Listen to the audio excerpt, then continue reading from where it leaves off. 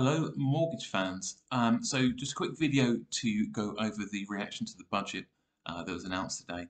The two big ones is the extension of the stamp duty holiday, and the second one is the mortgage guarantee scheme. Now, it's actually the second one that's far more interesting, so I'm going to talk about that in a bit more detail.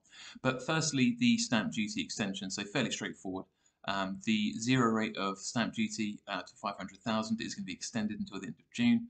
Slight surprise in that there's also going to be another extension after that of nothing to pay for the first 250,000 to the end of September, and then from the 1st of October the old rates apply again. One thing that might have snuck through is there used to be a zero rate for first-time buyers up to 300,000, and it looks like that's gone. So we'll get clarification on that, but it does look like everyone's paying full stamp duty from the 1st of October onwards, so that's the real deadline now.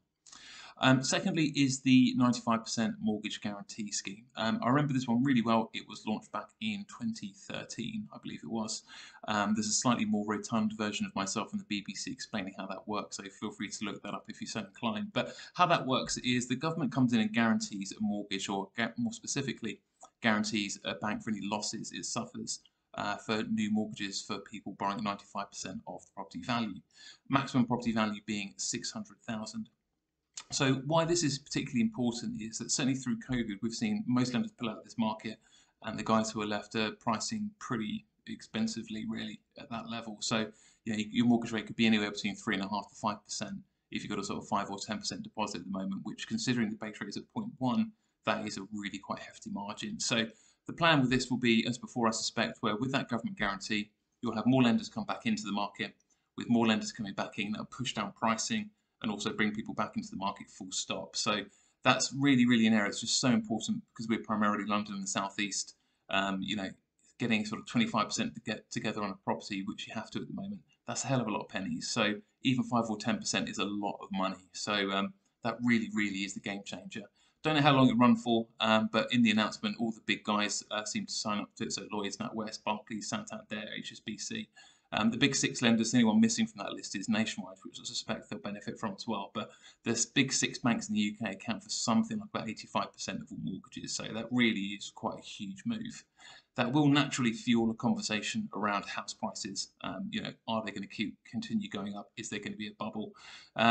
Bit difficult to tell because we're going to sort of see the economy is in a lot shakier state than it was back in 2013.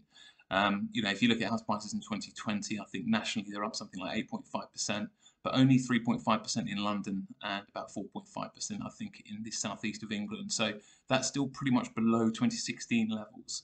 So even if house prices do march on a little bit over the next couple of years, which it looks like they will, I think a bubble is probably a bit too much. I think we're sort of going to go back to a normal level of growth. But if we do see a couple of years of quick gains, which I think is quite likely that we'll see, it's very clear that the quicker you move, the more you're going to save. So my sort of takeaway from that is going to be is a lot of stimulus in the market, a lot of impetus to move, certainly this year before October. So if you're in a position to do so, please do move. It will save you a hell of a lot of money, not just on stamp duty, but potentially on the property value itself. So if you need your help sort of navigating any of that, please do get in contact with myself or the team. We'd love to help, and hopefully speaking to you soon. Thanks.